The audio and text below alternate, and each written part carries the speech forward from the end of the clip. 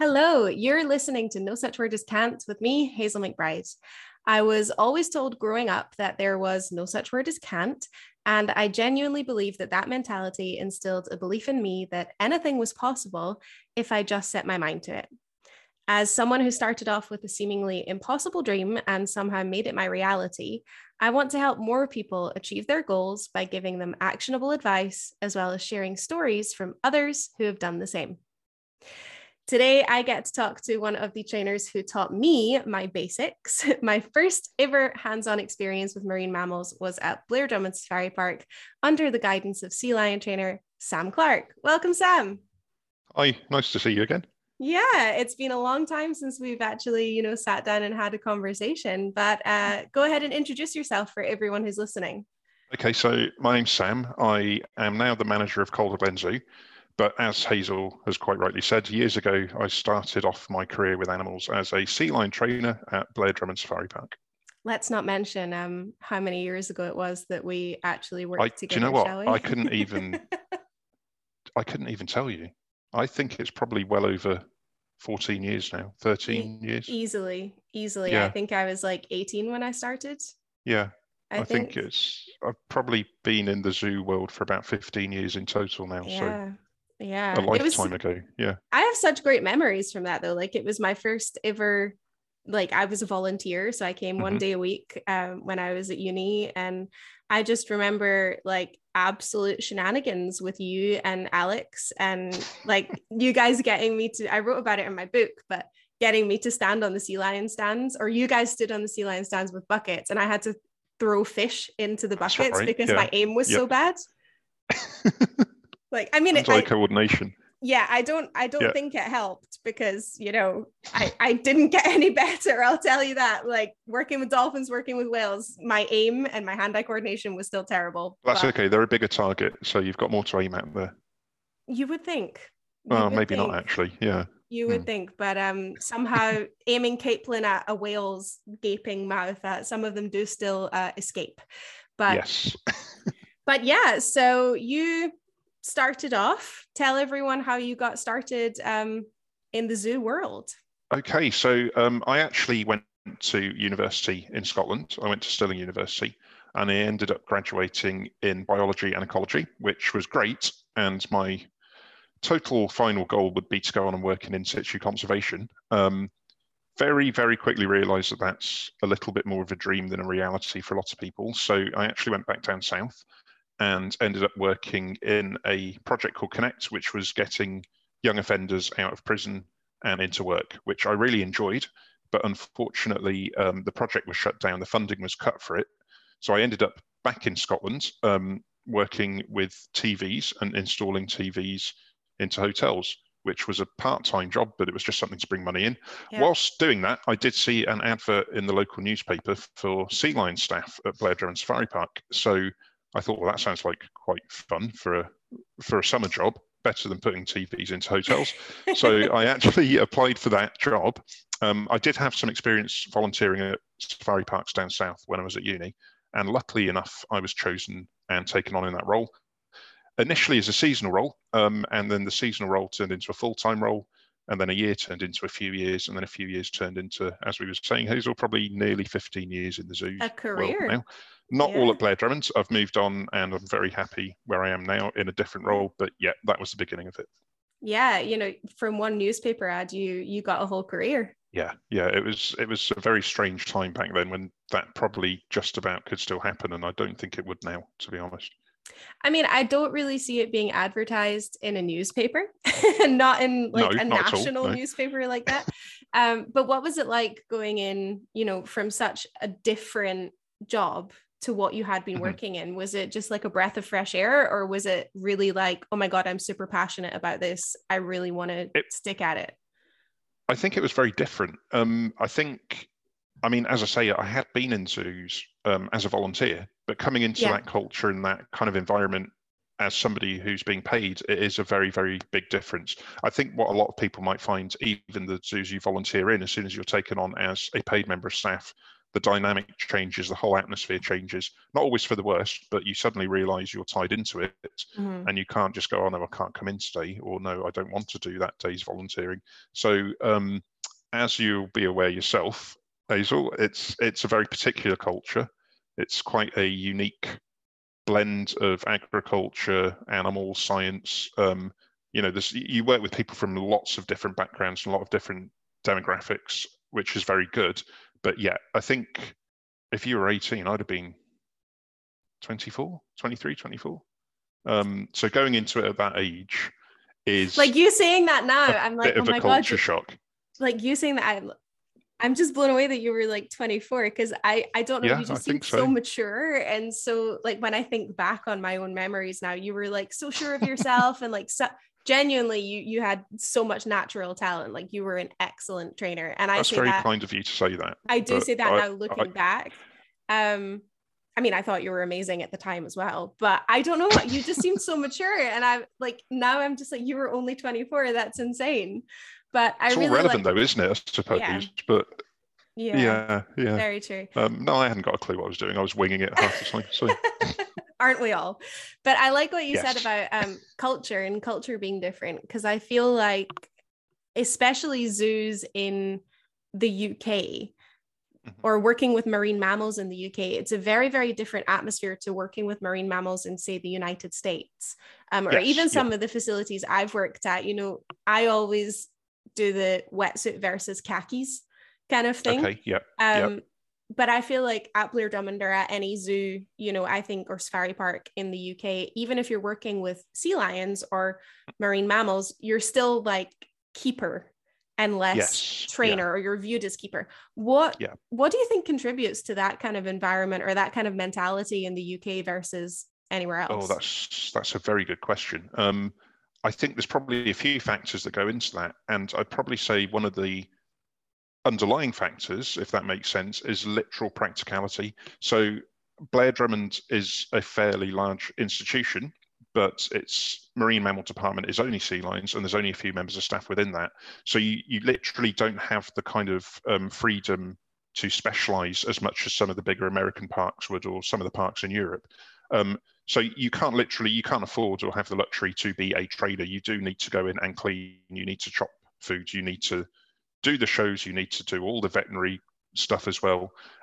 So I think some of it probably originally probably stems from actually not having the same level of facility that America's got, or the same investment, or the same level of money you can throw at things. I also and you guys also had to be carpenters. Like I remember you and Alex definitely. like remaking sea lion stands like in well, the absolutely. winter. I mean, Alex is the creative one. I used to smash stuff up and get rid of old stuff. So he was the one that could put stuff together. He was the creator. I was just the destroyer when it came to that. But yeah, you really do have to kind of you have to be a jack of all trades, and I think that's very, very true for most of the positions. I actually wonder, you'd probably know more than me, and maybe some of the people listening would definitely know, but I wonder whether there's a cultural element in America as well, whereas trainers are seen as a separate entity. I would hazard a guess that a lot of the trainers actually go into it almost from an entertainment background as much as an animal background, because they're the public face of what's going on. So right from the start, there's almost a different focus and emphasis on recruitment and who you're recruiting than probably the UK. I think probably. Yeah, I actually really agree with that. And it's something that's been mentioned to me when I've interviewed for zoo positions after leaving the Wales. And I remember getting asked the question, like, how would you feel about like not being in front of an audience and not, I think they even used the phrase like not getting the applause. I'm like, well, you can still clap for me when I'm shoveling shit.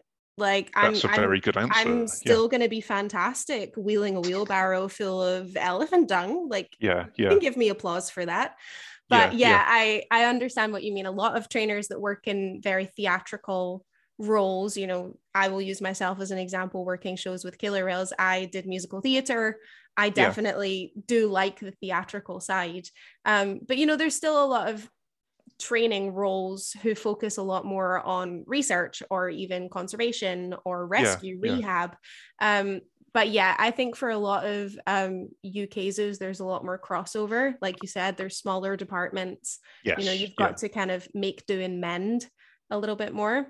Mm-hmm. But you guys did still get an awful lot of, training in with the sea lions. So what was it like learning kind of, not necessarily just on the job, because I know you did have prior experience, but what was it like adapting to that environment and learning to train the sea lions?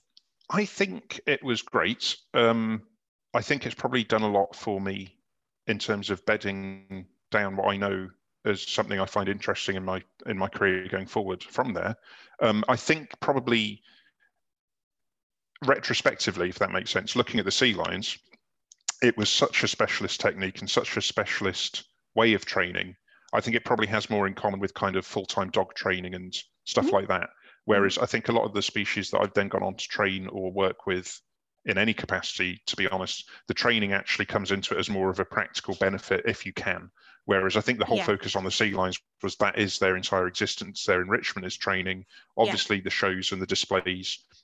What's the right phrase? I'm trying to put this very carefully. You don't have to be shows careful. and the displays. Well, I'd like to. I don't like to offend people, but the shows and the displays obviously were a significant proportion of what those animals were there for. Yeah. Whereas I think sometimes the other species I've gone on to work with, training is beneficial for them, but it's not a public forward-facing thing. Yeah, like it's not an expectation. Like I think it's not an expectation, no. And I Yeah. think it's probably also not utilized and implemented in the same way, if that makes sense. Oh, definitely. Yeah. I think for me, I think training is hugely beneficial. I think, like you said, it's super enriching for the animals. I think, if you can train, you can also do a lot of, I have a lot of experience with cognitive research or watching animals do a lot of things like that. What's your opinion of it? Do you think that training should be used a little bit more with other species? I think it's very dependent on the species. I think as much as I remember years ago, one of the conversations me and you had was that the phrase marine mammal, I think, gets used to describe anything from an otter through to an orca. And I think very much in that kind of blanket terminology, is training beneficial, is it not? It's very much dependent on the species that you're implementing it on, and also the circumstances that species finds itself in at that time. I think medical training and husbandry training always should have a part to play in zoos. Absolutely. Unfortunately, it doesn't, because then staff pressures and what we were talking about before about other, commitments that staff have creep in. I think display training is great if it's done correctly. And all I would probably put as a caveat on that is I think that we need to be constantly self-assessing and constantly, reassessing what we find suitable and what conditions result from that. I think even since me and you worked together, Hazel, probably stuff's changed a hell of a lot in the last 10, 15 years. And it will continue to change. It will continue to be a fluid situation when it comes to that. I'm trying to be very diplomatic. You're succeeding. Well, hopefully. But the other thing I would say, just as a side to that, as well as everybody's got different opinions, but everybody needs to be open to sit down and listen to people's opinions, even if you don't agree with them. Because at the end of the day, the whole animal world needs to learn from each other when it comes to zookeeping, I think. Yeah, I love that. And, I'm the first person who will stand up for massively theatrical shows because I adore them. I love them. Like, give me the music, the drama, give me the storylines, give me impressive waterwork. But I also agree that, you need to be looking out, number one, for animal welfare. Is what we're doing ethical? Is what we're doing moral? Are we doing the right thing by our animals? And I agree, like you said, you should look at the different species and see what's appropriate for each species, what's naturalistic for each species. I think arguably also at an individual level, each animal, what are they showing? What are they showing that they're enjoying? Do they show an aversion to this training? What do you think about that? Do you think it's realistic to ever be able to think like that with training? I think it is. No, I don't think that's unrealistic. I think, again, probably what it boils down to is people taking the time and actually putting the effort into assessing individual animals' preferences and needs. Yes. And we've got the time constraints and we've got the energy and staffing constraints with that. We also, and I know it firsthand, we have people who go into a training role with very, very entrenched opinions. Yes. and try to impose those opinions of training on other trainers, but also those methods of training on animals that maybe necessarily don't have a background with that or aren't necessarily suitable for that, for age, for species even. So I think probably taking a step back and looking at training objectively rather than subjectively would be massively beneficial for a lot of places. I think probably, as you'll know yourself as well, Hazel, like the other thing that happens is you go into somewhere and somebody say, we do it this way, and then you question why, and they'll say, well, we've always done it that way. Yeah, and there's no wiggle room. No, there's no wiggle room. And I get that, you could go in and you could upset the apple cart and say, look, you're doing it all wrong. But if training is a science, and it is because it's animal behavior, science is built on, theories of what works. And at the end of the day, any scientist shouldn't be afraid to have their theory discredited by a new theory that comes through and proves that actually stuff isn't quite as we thought.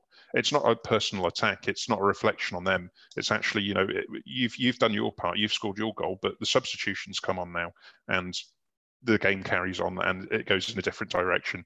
But unfortunately, we all know there's people in the zoo world, not just in animal training, but it seems to be especially in animal training, who hold very, very entrenched views of what's right and wrong. Yeah. I think that can be slightly problematic, if I'm being honest. You've put that perfectly and so concisely, and I think it's going to resonate with a lot of listeners. I do have a lot of listeners who are current trainers, and it's something that's prevalent the world over. I've heard it be said from almost every facility. There's either just one trainer or a manager or a supervisor who has an opinion of how things should be done, and their staff are not able to. And training is it's such a personal thing. Everyone trains differently. Like we said, every animal is different. So how can you expect everyone to go in with the same set of rules and it to work for everyone? Definitely, yeah. And secondly, there should be no room for ego in training. You leave your ego at the door. You got to go in humble, because you could go in with a perfectly curated 10-step training plan and very quickly be like, this isn't going to work. Let's throw this out. Does anyone else have an idea? Absolutely. And there's like absolutely practical reasoning behind that actually an ego doesn't do any good for your fellow trainers if you're the center of attention all the time. But actually an animal doesn't care if you've got an ego or not. If you're focused on your own persona at the detriment to the fact an animal's not acting quite as you want it to be, and then something bad happens, that's a safety issue, especially with some of the species you've worked with, but even down to the sea lions, or even down to marmosets that I've worked with. I mean, if you're not on the ball and if you're not watching, you know how quickly things can go like south. Yeah.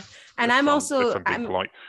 No, you're completely right. And I'm so glad actually that my first ever hands-on experience was with sea lions. And I honestly have a lot to thank you and Alex for in teaching me things like body positioning and watching animals and safety distances. Well, you're welcome, but it's absolutely imperative. It really is. And I took that with me through my entire career, and it came in very useful. I will tell you that much. Good. Glad to hear it. Yeah. But talking about safety there in different types of species, you did move on from working with sea lions to working with big cats. I did, yes. So tell us a little bit about what that transition was like. Well, that was quite a sudden transition, and it was more circumstantial than anything. But as you know, large carnivores is my absolute field.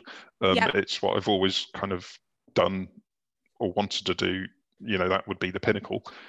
So working with the tigers especially was probably some of the best keeper experiences I've had for the time I worked with them, in terms of time with the animals and what we achieved.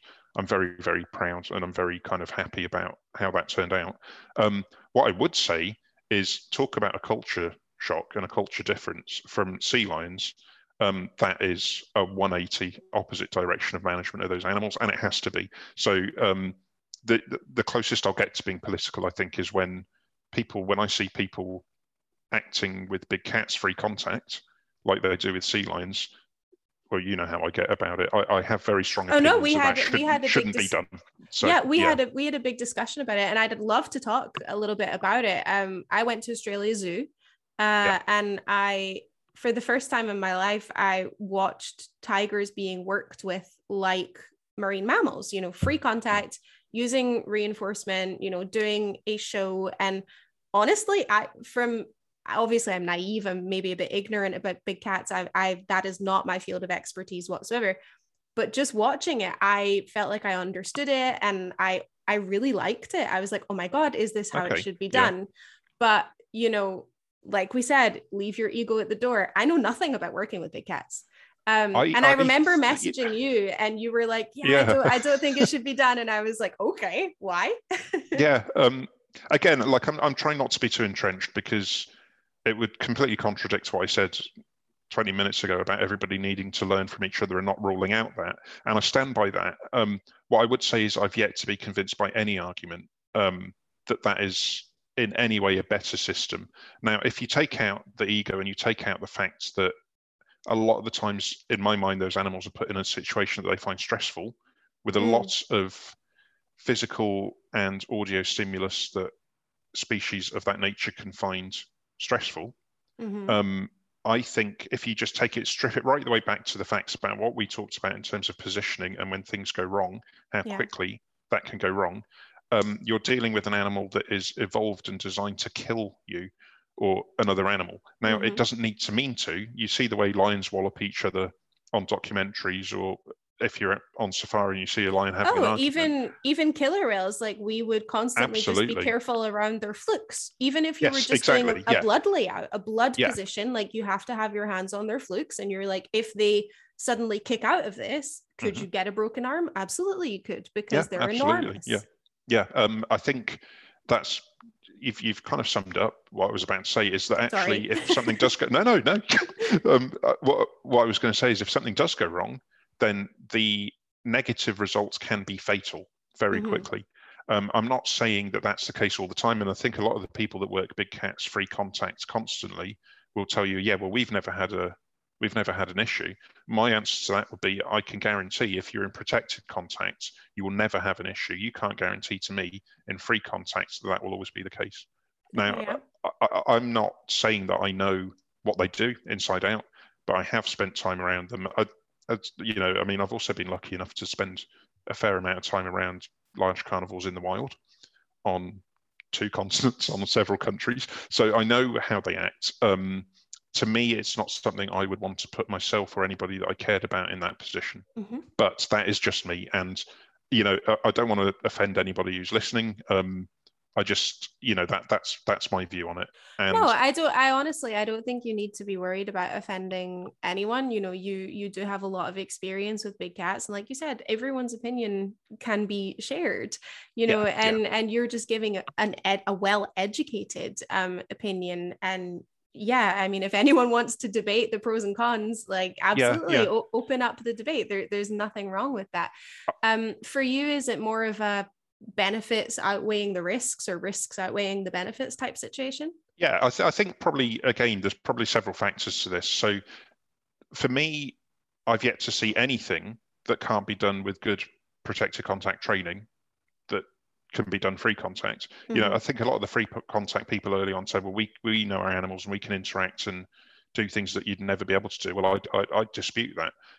With a proper training program, you can do anything free contact. We used to train the sea lions when you were there to present flippers for x-rays, protected contact through a barrier. Ultrasounds and as ultrasound. Well. I've taken a blood draw from a tiger's tail, protected contact, with no anesthetic going into that animal. So there are stuff you can do. I think the other thing that affects and shapes my opinion partly on this is when you start getting into the realms of tiger walking holidays in South Africa that feed into the canned hunting industry, or tiger temple, lion walking holidays, or tiger temple, where you actually scratch the surface of this idealistic existence, and you've got mass animal crime and abuse and exploitation going on. Well, it's a different subject, so I won't. No, it's still very relevant. Like, Tiger King was one of the biggest Netflix documentaries of the last couple of years, and I do understand how, it could be a slippery slope, shall we say, going from, Yep. You see it everywhere, even with marine mammals. You've got fantastically well managed facilities that have excellent welfare and do so much research and conservation work. And then you also have facilities who, are doing the complete opposite. And it is very difficult, if you don't have the same kind of standards everywhere. I think that's precisely it. I mean, obviously at this point, I should probably point out, in no way am I likening Australia Zoo to lion walking. Oh, of course not. Me either. No, me either. So I think that's important to say. But I think what it does cause is a blurring of the lines between what the public finds acceptable and what the public think is as a legitimate facility, and one which is actually very exploitative and is based around a tourism industry that doesn't care about the animals it represents. No, I completely agree with that. And again, it comes back to I feel like as trainers or anyone working with animals, we should constantly be questioning our ethics and say, just because we can do this, does it mean that we should? Or just because this is how it's always been done, does it mean we should continue to work like this? And for anyone out there listening, I'm talking about waterworks. If you have an animal who clearly finds waterwork aversive, does not like sharing its space with a trainer, should you continue to ask waterwork behaviors with that animal just because it's expected, or a show must go on type mentality? Or can you take the initiative, if the facility is able to say, hey, this animal's not well suited to this type of training, let's, do more cognitive research because they find that super reinforcing. Like, let's focus on that because that's really enriching.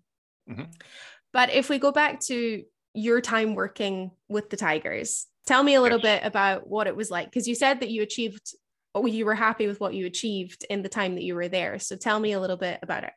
Yeah, so I was really lucky to work with a good team, and we really improved natural behavior to the point where the tigers were searching, they were exploring territory, their enclosure, different feeding methods, enrichment through different feeding, so putting food on tensile strength things, so they had to tug it off, or getting them to climb, which, there's this myth that tigers don't climb. Sorry, Hazel. Sam is unfortunately just getting over COVID, so I think he's having a little bit of an issue here. Drink some water. I haven't got any, Sam. But it's just like tickly throat. It's fine. Yeah. It's okay. So what I was saying, sorry. So getting the tigers exploring, different types of enrichment, scent enrichment, moving things around in the enclosures, actually getting them acting naturally, not sitting around asleep, which again is a public misconception that tigers do constantly. That was really good. And then I would love to make a point there about you go to a zoo and you see a big cat sleeping, and the majority of the public are like, oh, it's normal, oh, it's nice, oh, it's peaceful. If people, the general public, are walking around a killer whale enclosure or a dolphin enclosure and they see the animals resting or sleeping, which is basically just being immobile at the surface, immediately their perception is something is wrong. Why is this animal not sleeping? Why is this animal not swimming? And like you're saying, it's public perception, it's public image, it's what they expect to see. That's really interesting. Do you think that, because I have the, maybe again it's biased, opinion that naturalistic enrichment is slightly easier to implement with terrestrial animals as opposed to marine mammals? I always think it's a little bit harder, or you need to be a little bit more creative. What's your opinion about that? I think you're probably spot on. Terrestrial animals are more accessible for a start. So a naturalistic, field of boulders 20 feet below the surface isn't going to be very easy for you to recreate through the fact we need to breathe, which means we need to come to the surface. But no, I think I wouldn't argue with that at all. No, I think in some ways that would possibly, what I'd say, is feed into the suitability of enclosures or the not suitability of some enclosures. But I think when you're with marine mammals, the actual, what's the right phrase, the actual kind of day in, day out challenges that you'd face with those animals is very, very different to even big cats, I would say. The one thing, big cats are easy to enrich. You just have to make sure they're not there when you do it, and then let them out afterwards. So that kind of forces you into the natural enrichment route anyway. because they can't be there whilst you're setting up. But then actually we achieved, stuff up trees, stuff in bushes. It doesn't always need to be food. We used to save the blood from the meat. We used to cut up and leave a blood trail. So on days where they weren't being fed, they at least followed a smell. And in my mind, that was akin to tracking an animal but not being successful in its hunt, which is very natural in the wild. It was good. It was quite enriching for me and for us as well, I think. So yeah, I think that's also really right. creative. I think that's really creative as well. You said on days that they weren't being fed, you were still able to use blood trails example to enrich them. Explain for my listeners a little bit who maybe don't understand the concept of starved days. Okay, so it's a subject that still causes some disagreement in the zoo world, but the easiest way to describe a starved day or a fast day would be that if you look at a species of animal that only eats every 7 to 10 days or every 5 to 7 days, why would you feed them every day in captivity? They're not designed, their physiology isn't designed to eat small amounts every day.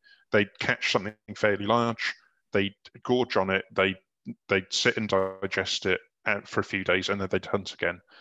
So the methodology behind that is actually to replicate that in captivity. So you wouldn't feed an animal every day that in the wild wouldn't eat every day. Yeah. I think in a nutshell, yeah.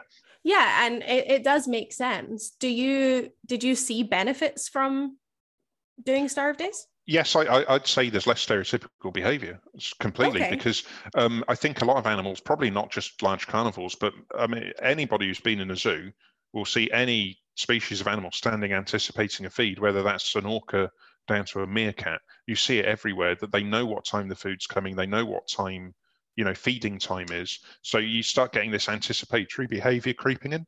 And starved days, it doesn't need to be that the same days are always starved days. So one day you could feed an animal 2 days in a row but a smaller amount and then leave it for 4 or 5 days, or you could feed an animal a larger feed one day and then give it 4 or 5 days and feed it a small feed and then another day in a large feed. So you're cutting out all that anticipatory behavior.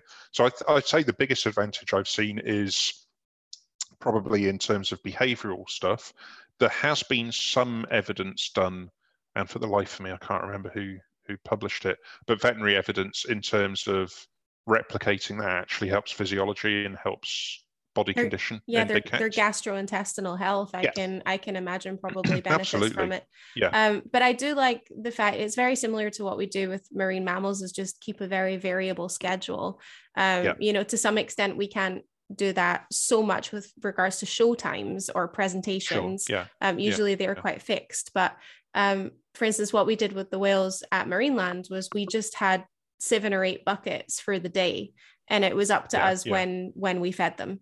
So sometimes we would come in at 9 o'clock and we would give a whole bucket, and sometimes we would come in and we wouldn't start a session until 9:30 and we'd just give a quarter of a bucket, and then we would do a little bit more. So, and we saw the same thing.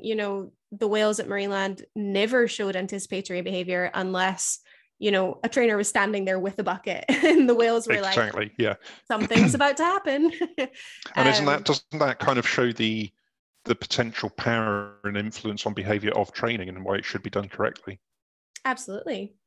It's really interesting to kind of like strip it down to that level. And actually, as much as training is beneficial, like bad training can be, really damaging as well. Well, I mean, everything influences your animal's behavior, and not all behavior is good behavior, and not all behavior is good for welfare. That's something that's very, very well known. And you see that it's not so much in the modern day, I would say, with marine mammals, but definitely 30, 40 years ago, if you were doing very continuous reinforcement, if you were feeding the same thing after every behavior, say after every behavior your dolphin gets a herring, they're not really going to care about what you're doing. No, whereas that's a really interesting way. What we would do with the whales was, okay, for one correct behavior you get a bridge, but you don't necessarily get that much reinforcement. Bridge in itself is reinforcing. We're going to keep going. Then you might get ice cubes, then you might get some fish, then you might get a rub down, so we were constantly trying to change what we were reinforcing with. But I did have a question about on a starve day, did you still do any training? Less so, actually, yeah, because the training really did rely on a little bit of. We used to cut up horse meat and put it on Mm-hmm. a stick and feed it Mm-hmm. through the bars. Mm-hmm. So really, with the tigers, their major kind of like their major kind of reward and reinforcement was a food item. Yeah. Um, they would sometimes come up and start, but once they realise they're not getting anything off a stick, they kind of Mm. grumble at you and walk away with the tail lashing. And it doesn't work that well with them, I don't think, Okay. as probably some other species. Do you think that relationship plays a part in that, or do you think it really is the temperament of the species? Relationship between the keeper and the animal? Yeah. That's a good question. I think there's probably a lot of it that is species specific. Mm-hmm. Having said that, I've worked with carnivores that have undoubtedly had different. I hate the words. I hate the way of saying it, but personalities. Mm-hmm. So behavior and individual reaction to keepers would vary, definitely. But then Mm-hmm. the other thing is, I think age has a big effect with big cats as well. Okay. How so? I think the more elderly the animal, the probably less responsive they are in general, I think. Okay. That's Which interesting. maybe isn't the same as cetaceans and other animals, actually. No, I mean, I remember hearing stories of Freya, the matriarch Hmm. at Marineland, and when she was getting a little bit older, they were expecting her to kind of like slow down a little bit. Yeah, yeah. And she would just get really annoyed if she wasn't allowed to start the Oh, show. right. Okay. And Yeah, she would like start being like, that's can you interesting. please let me out? Like, let's go. Okay. Like, I'm Yeah, ready for this. Um, that's really interesting. there's Yeah. also a big debate, mostly with anti-captivity activists who always talk about retiring our animals or letting them retire. Like, why are you still doing shows with an animal that's like 50 years old? And it's like, Yeah, well, yeah, as long as the animal shows behaviorally that they want to, it would be yeah. negative to not let them do it. You know, if we're just saying stay there and do quote Well, unquote nothing. I mean, you're absolutely removing a large area of enrichment from their life, Yeah. which is actually, helping them stimulate their brain and problem solving and puzzle solving, Mm-hmm. um, regardless of the species. I mean, yeah, I would argue that's probably the same across the board. That an animal will stop interacting when it wants to. And Um, also if they're not physically capable of doing a behavior that we ask, they will not do it.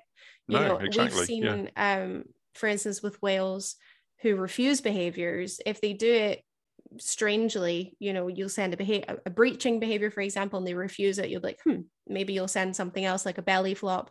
They refuse that okay. too. Yeah, That's when yeah, we would start asking the questions like, are they sore?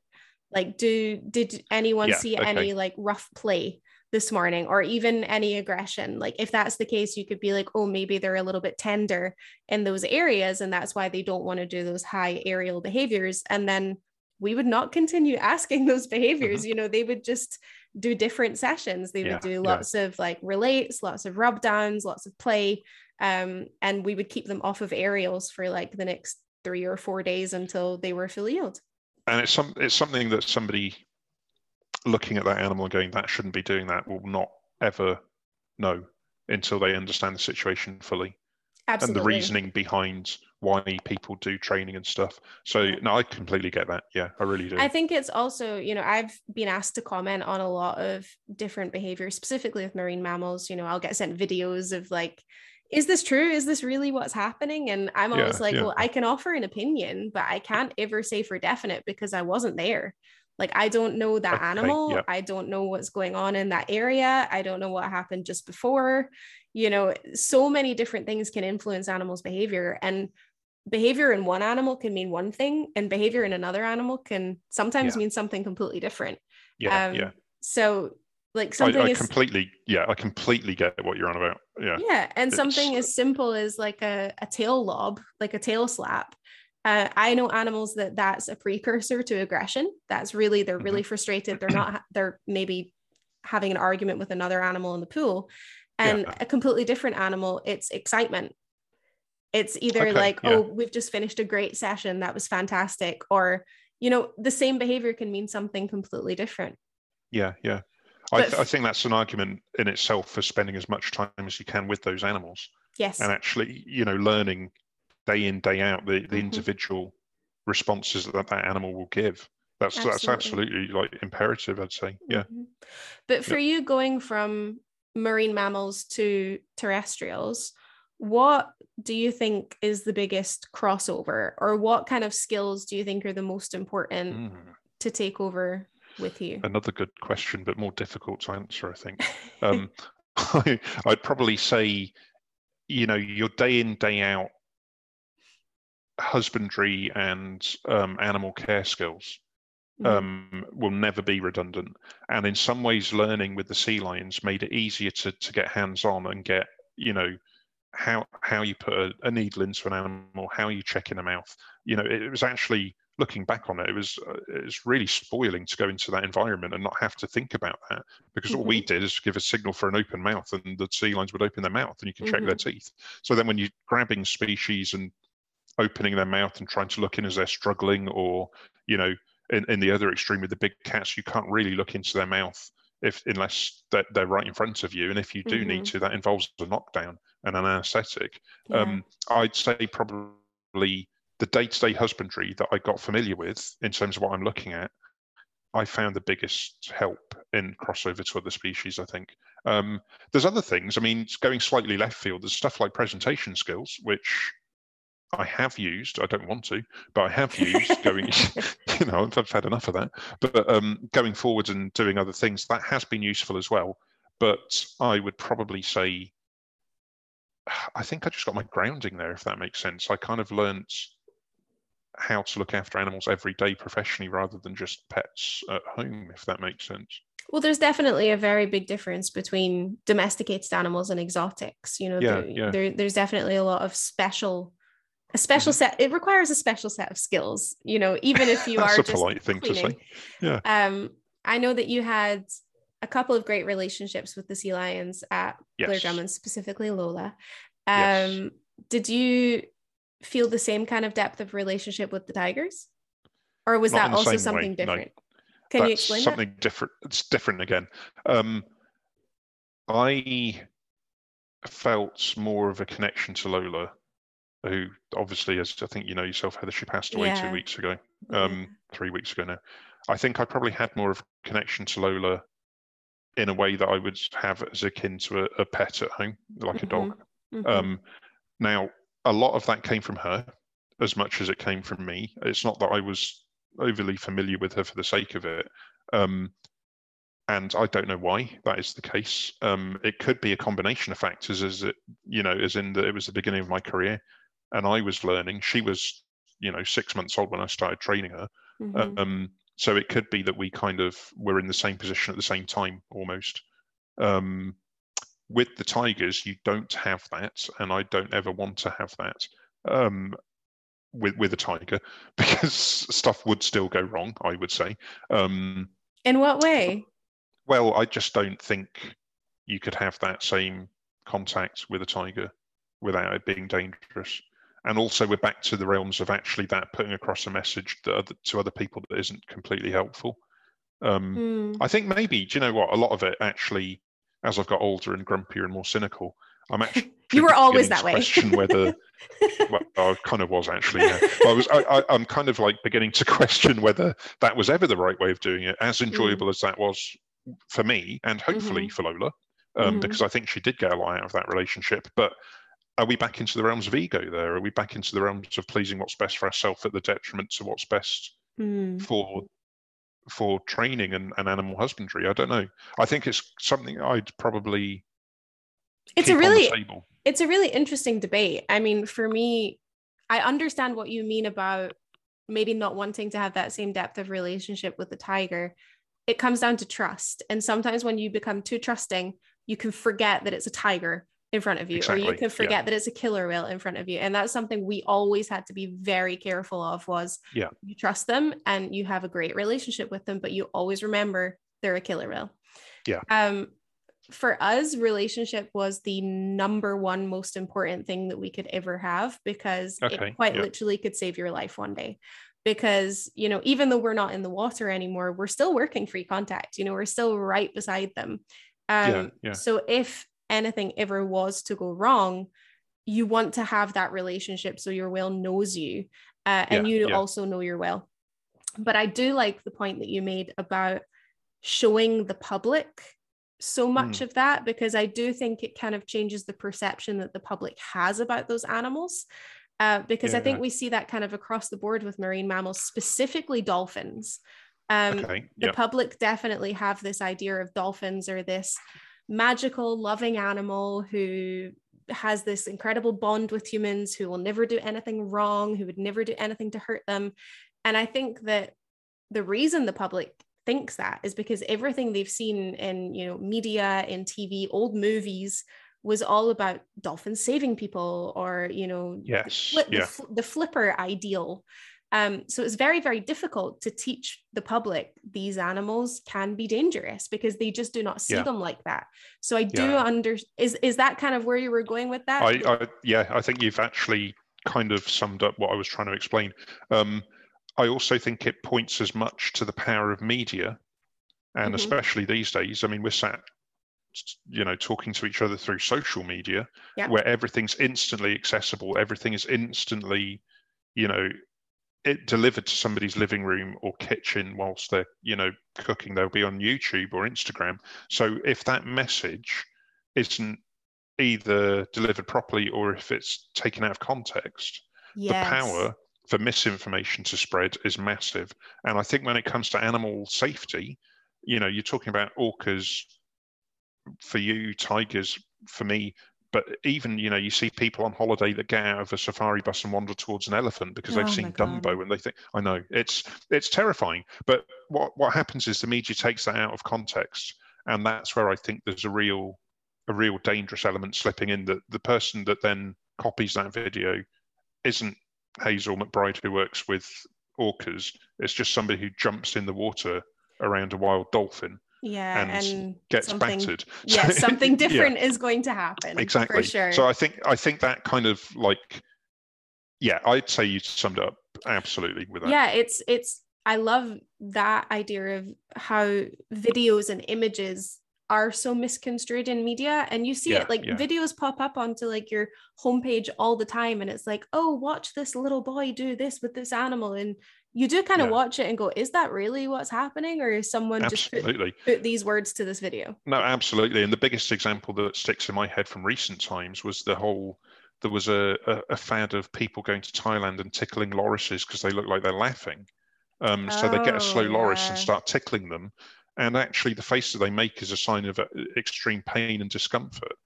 So you're back to the chimp smiling for the camera. The chimp's actually giving a warning. If most primates baring their teeth, it's a warning or a fear symbol. So it's anthropomorphism meets modern media, I think. And it terrifies me. And it terrifies me more when it comes to the species that you and me are talking about, although it is dangerous on every level, I think. Yeah. I mean, anthropomorphism is something I definitely struggle with. No, but you do it in a measured way, Hazel. I do try. No, you do. It's fine. I do.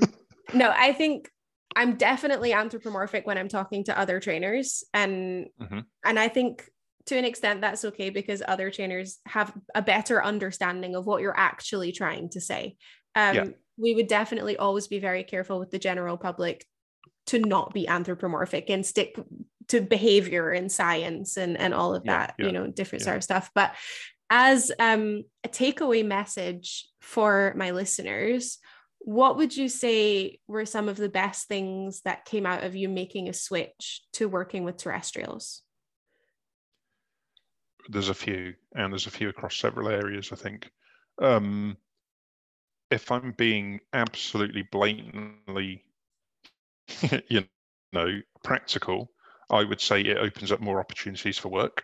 I think if you specialize so much in one thing, you then might actually, no, not just. I feel attacked. But, no, I'm not trying. That's why I kind of stopped. I think it opens up much more opportunities for people to go, oh, right, you've got a wider CV. You're completely right. Thing I think, no, it's not a bad. I mean, you've done what a lot of people would dream to do, I mean, what most people dream to do, and you've achieved it in 10 years from start to finish. Oh, I don't regret absolutely it. Brilliant. But Well, you you're shouldn't. speaking the No, truth. no. But I mean, I think in terms of like scattershot, if you work with more species, your CV can look more rounded. Yep. The other thing I think is that actually, working with a larger variety of species, keep the variety for yourself, keep it fresh. If you get to the point where you feel stagnant with any animal, it's time to change. Much in the same Yes. way that if you look at an enclosure and go, that enclosure is brilliant and we don't need to change anything, actually, time to change yourself, because everything is working in this industry towards improving, or it should be towards improving standards, striving to improve animal welfare, right the way from free contact orcas through to protected contact tigers through to meerkats. It all comes into that forwards progressive moving structure. And if it's not, are we really talking again about the E word? Are we talking about egos getting in the way there, where people are frightened to, that's what I'd say.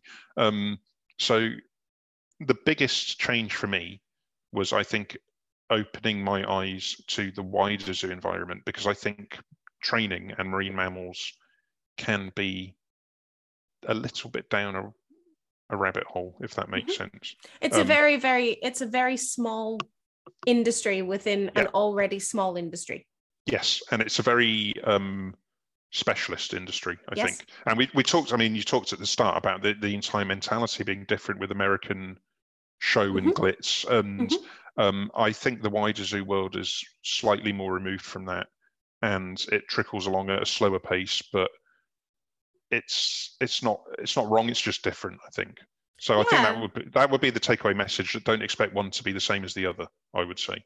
Yeah, I love that. Thank you so much for sharing, all of your wisdom and all of your experience. It's just a load of waffle, probably, but it's just what I'm thinking. So, it's a lot of waffle that I have enjoyed, and I am sure that all of my listeners have enjoyed it as well. So thank you so much for being a guest for me today, Sam. You're very welcome. Not a problem. Thank you guys so much for listening. If you have enjoyed it, then please do not forget to like, rate, and subscribe. Sharing on social media is always a bonus. And don't forget to tag me at Dreaming with Hazel. And I will catch you guys next week.